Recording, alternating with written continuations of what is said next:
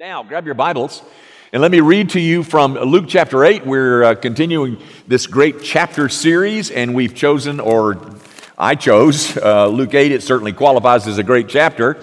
I want to read you a story that gets a whole lot of attention by the skeptics because of what it says and what it does. It has some things in it that are somewhat, really?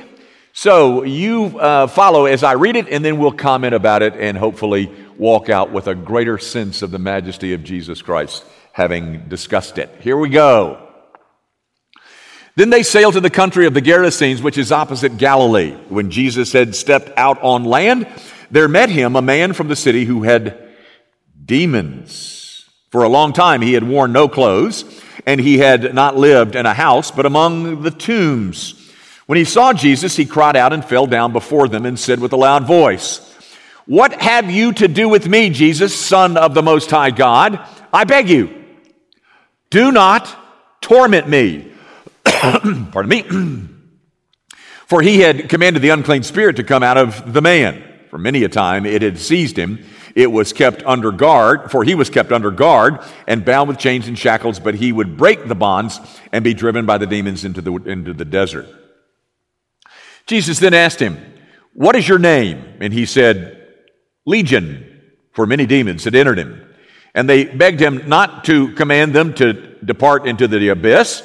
Now a large herd of pigs was feeding there on the hillside, and they begged him to let them enter these. So he gave them permission. When the demons came out of the man and entered the pigs, and the herd rushed down the steep bank into the lake where they were drowned. When the herdsmen saw what had happened, they fled and told it in the city and in the country. Then people went out to see what had happened, and they came to Jesus and found the man from whom the demons had gone, sitting at the feet of Jesus, clothed and in his right mind. And they were afraid. And those who had seen it told them how the demon-possessed man had been healed. Then all the people of the surrounding country of the Gerasenes asked him to depart from them, for they were seized with great fear. So he got into the boat and returned. The man from whom the demons had gone begged that he might be with him, but Jesus sent him away, saying, "Return to your home and declare how much God has done for you." And he went away proclaiming throughout the whole city how much Jesus had done for him. The grass withers and the flower fades, but the word of our God, this endures forever. This, ladies and gentlemen, as you can see, is a story about an exorcism. So that means that we are immediately confronted with the existence of demons, a subject with which our culture is very uncomfortable. In fact, they deride any who believe in such objects as being primitive and backward. Angels they like, but demons not so much. And yet, ladies and gentlemen, I'm not an art historian, but those of you who've ever been to an art museum know that demons are well represented in art and literature. They are represented prominently in many works that you see hanging in the walls of art museums. Everybody, I think, knows about the Faustian Pact, the Faustian bargain. You've heard of that before, haven't you? Where a human gives away his soul in exchange for a superhuman ability or a trait or a pile of money or something. The one that comes immediately, the example of a Faustian Pact that comes immediately to my mind is a Broadway musical that first appeared on stage in 1958 called Damn Yankees. Now, Dr. Young, what in the world are you doing using as an illustration a Broadway musical from 60 years ago? Surely you can do better than that. Well, let me give you the backstory. A couple of years ago at MUS, a high school here in Memphis, MUS, as their spring musical, put on Damn Yankees. And the star of that musical is a man by the name of Joe Boyd. The character is called Joe Boyd. And the one who had that starring role was my grandson. Therefore, I took quite an interest in that musical and kind of looked at it pretty closely. And the story is about a middle-aged man, a middle-aged real estate salesman, who was a fanatical supporter of the Washington Senators.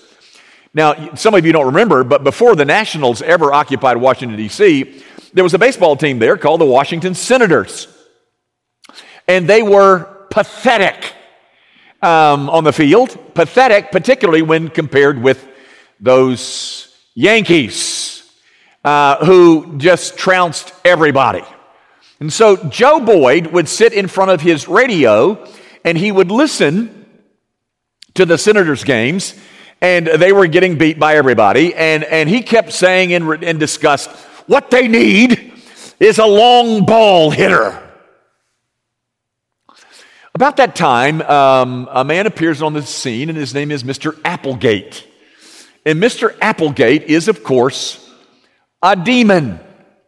And he makes Joe the deal, and Joe takes the deal. Mr. Applegate promises to make him a long ball hitter, and Joe takes the deal and leaves his wife Meg and home and runs off to become a star player with the Washington Senators, and takes them all the way to the World Series. Now, in that Faustian pact that Joe Boyd makes, oh, by the way, Mr. Applegate changes his name to Joe Hardy. And Joe Hardy has an escape clause in his Faustian pact. And it's this, that he can get out of the deal anytime before 9 p.m. on September the 25th, which, of course, would put him squarely in the middle of the World Series. And so, as you can imagine, Joe agonizes as to what he was going to do with the clock ticking. And so, with only seconds left in the deal, Joe Boyd Hardy, chooses love over stardom. He returns to his wife, and he is out of this Faustian pact with the devils. Kind of schmaltzy, isn't it? Kind of farcical. Cute, I think. But folks, there's nothing cute about this story, the one that's found in Luke 8. In fact, I think what you're being given here, at least one of the things that we're being taught here, that it's describing a life that is controlled by Satan. In figurative language, the man who is dominated by the evil one lives a life in tombs or among the tombs, naked, chained. Mark adds this little element that he cuts himself with knives. You know, I've often wondered why that became such a big thing among young people. Cutting themselves. Well, this man was doing that long before they heard about it. And yet, the whole notion of demon control or demon influence or demon existence scoffed at by our culture. And to that culture, I say this, those of you who shiver at the whole notion of this foolishness of demon existence, I go back to a statement that was made by my theological hero, Martin Lloyd-Jones. Martin Lloyd-Jones said this. He said, I believe in a personal devil because I have to. Because I have no other way to explain the kind of evil that exists around me except through the existence of a personal devil. Guys, to you who have bought into this notion that man is essentially good, I wonder how you explain all of the evil that you see around you. To what do you ascribe it? Now, getting further along in the text, I want you to notice the statement that is made by the demoniac in verse 28. He says to Jesus, "What have you to do with me, Jesus, Son of the Most High God? I beg you, do not torment me." If I could paraphrase him, he says this: "Jesus, leave me alone. Don't torment me."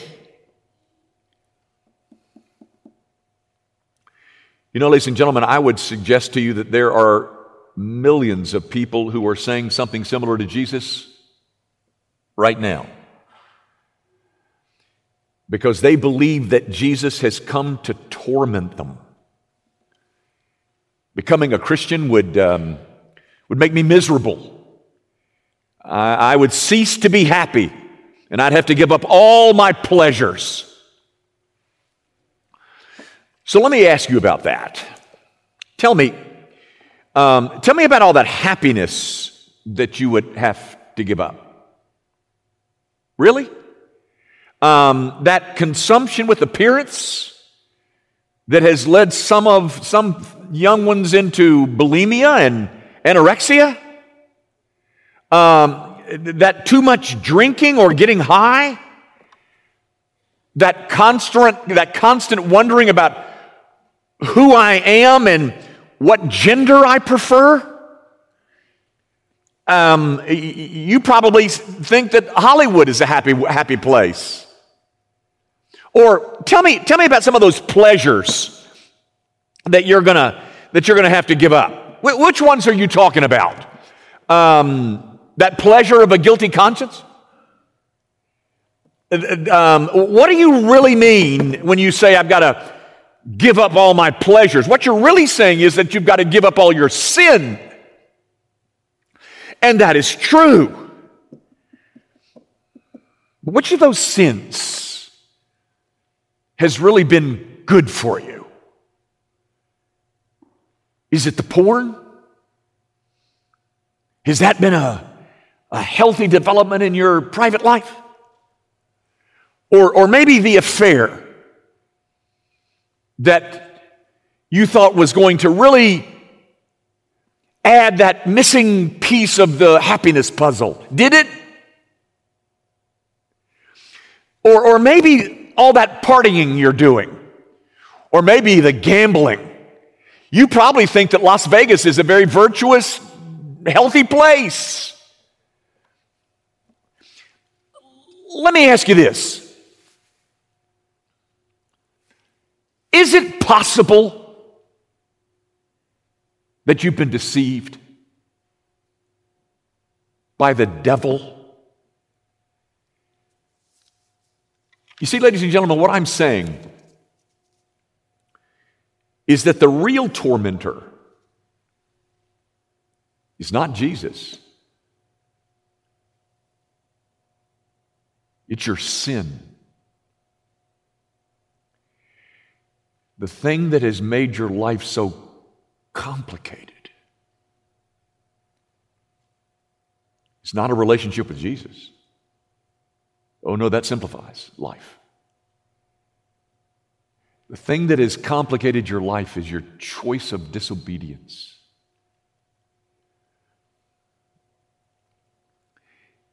To that request, Jesus gets to work. But I want you to see this, because I think this is so interesting. If you've still got your Bibles open, I want you to look at verse 22, which was not in our text this morning, but 22, one day he got into a boat with his disciples and said to them, "Let us go across the other side of the lake." And I said to you 2 weeks ago that this whole idea about getting on that lake and getting in that boat and go across that lake was Jesus' idea. You know why? Because he had an appointment. And in between them getting in that boat and meeting that appointment, there was a storm that occurs that we addressed 2 weeks ago. But Jesus has an appointment with a demoniac. He went over there on purpose because one of his own needs to be rescued. Jesus knows who's over there. But as I said to you 2 weeks ago, that storm, when Jesus deals with that storm, just like here, he doesn't call on some higher power in the name of, he doesn't work up a sweat. One statement, one sentence by Jesus, that'll be enough. No contest. The man is ridded of that legion of demons that so controlled him. And what's up with the pigs? People get so sidetracked by the pigs. Poor little pigs. You know that there are those who have criticized Jesus as being guilty of animal cruelty for having done that? Really? But first, ladies and gentlemen, let me say to you, it has nothing to do with Judaism. You know that there was a food stipulation in Judaism that you were not to eat any pork. But this is not Israel. This is a Gentile territory. They can eat pig, they can eat pork over there. It's not about food laws, folks. The idea was Jews saw Gentiles, Romans, as pigs, unclean pigs. And they wanted their Messiah whenever he arrived. They wanted that Messiah to throw those pigs out of their land. But instead, Jesus goes to a Gentile area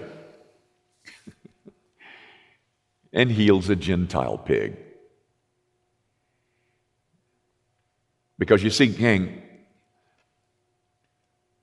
the legions are not out there.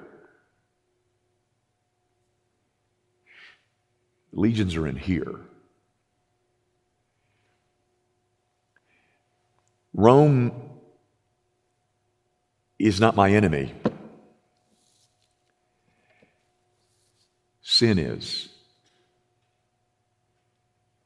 Jesus is not the tormentor. Your sin is. Somehow, you've believed a lie that if I come to Christ, I'm going to be unhappy and my pleasures will be gone. That's because dwelling inside of you is a legion.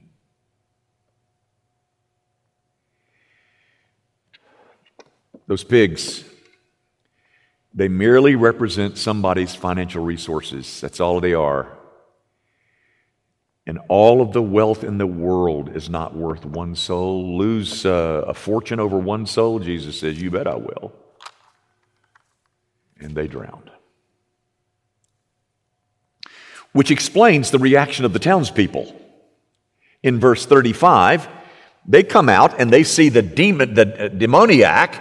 They see him clothed and sitting at the feet of Jesus, clothed and in his right mind. And their reaction is, oh my goodness, they are seized with fear. Oh my, he has wrecked our economy. Folks, you got to get this. Fearful, reverential awe is a healthy and holy thing. But that's not what you have here. The fear on display here is, if he stays around here, he will ruin us. It's a superstitious fear of further financial loss. And as you know, we prefer our profit to Christ. So, mister, whoever you are, would you kindly get lost? You know, ladies and gentlemen, if the New Testament never taught the deity of Christ, that is, that Jesus is God, if there was never anything in here about him being God, which there is numerous times, but if it was not in there, this would be enough for me. Because you see, these people, these townspeople, they have no category in which to place him. Who is this guy? Who? Look at the demon. He's clothed in his right mind. And look, our pigs are gone. He's not a Roman. Who is he? Well, I don't know. But the one thing that we ought to do with him is get rid of him.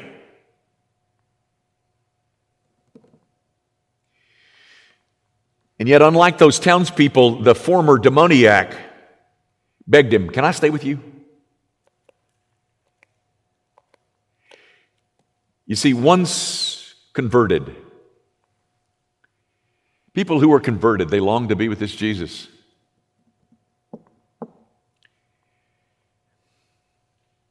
Is that not illustrative, ladies and gentlemen? You got some who fear him and want him gone, all of which is produced by their sin. And then you've got someone whose sin has been dealt with, and I long to be with him. There it is, ladies and gentlemen, the two groups of people that exist on the planet. There's only two, not three, only two. The converted who long to be with him and the unconverted who want him gone. So tell me, in which one of those groups do you find yourself?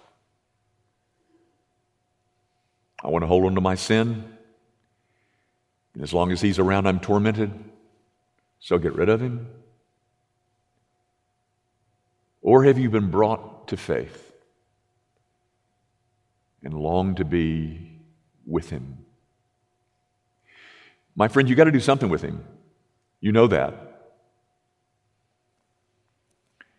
So you can either say, "Leave me alone, don't torment me, get out of my sight, and leave our city."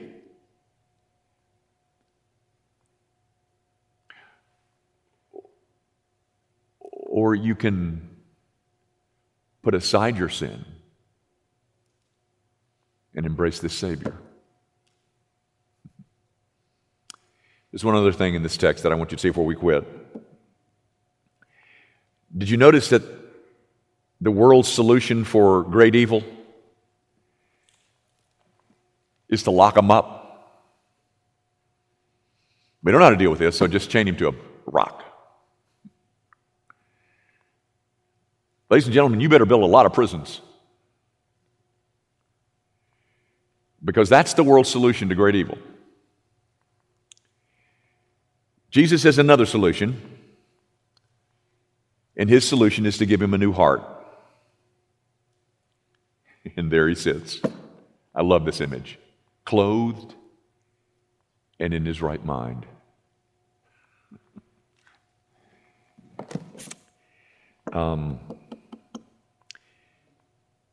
There are many of us who remember what life was like when we were living in the tombs, don't we?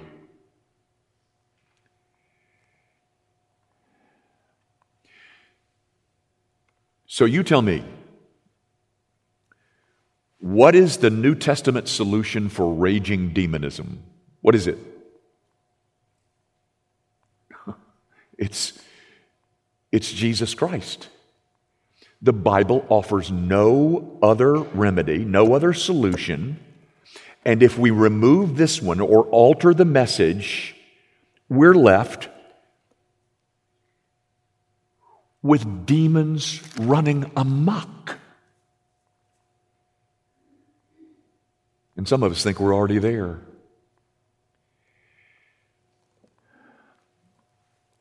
But ladies and gentlemen, according to this story in the New Testament, I only know of one solution. Am I naive? Am I a simpleton? Maybe. But not according to this story. I'm the sane one, according to this story.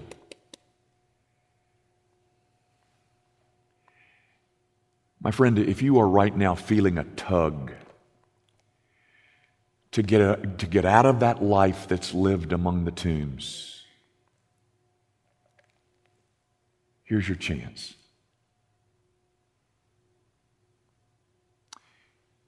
Jesus Christ. He is the only remedy in this age or any other age.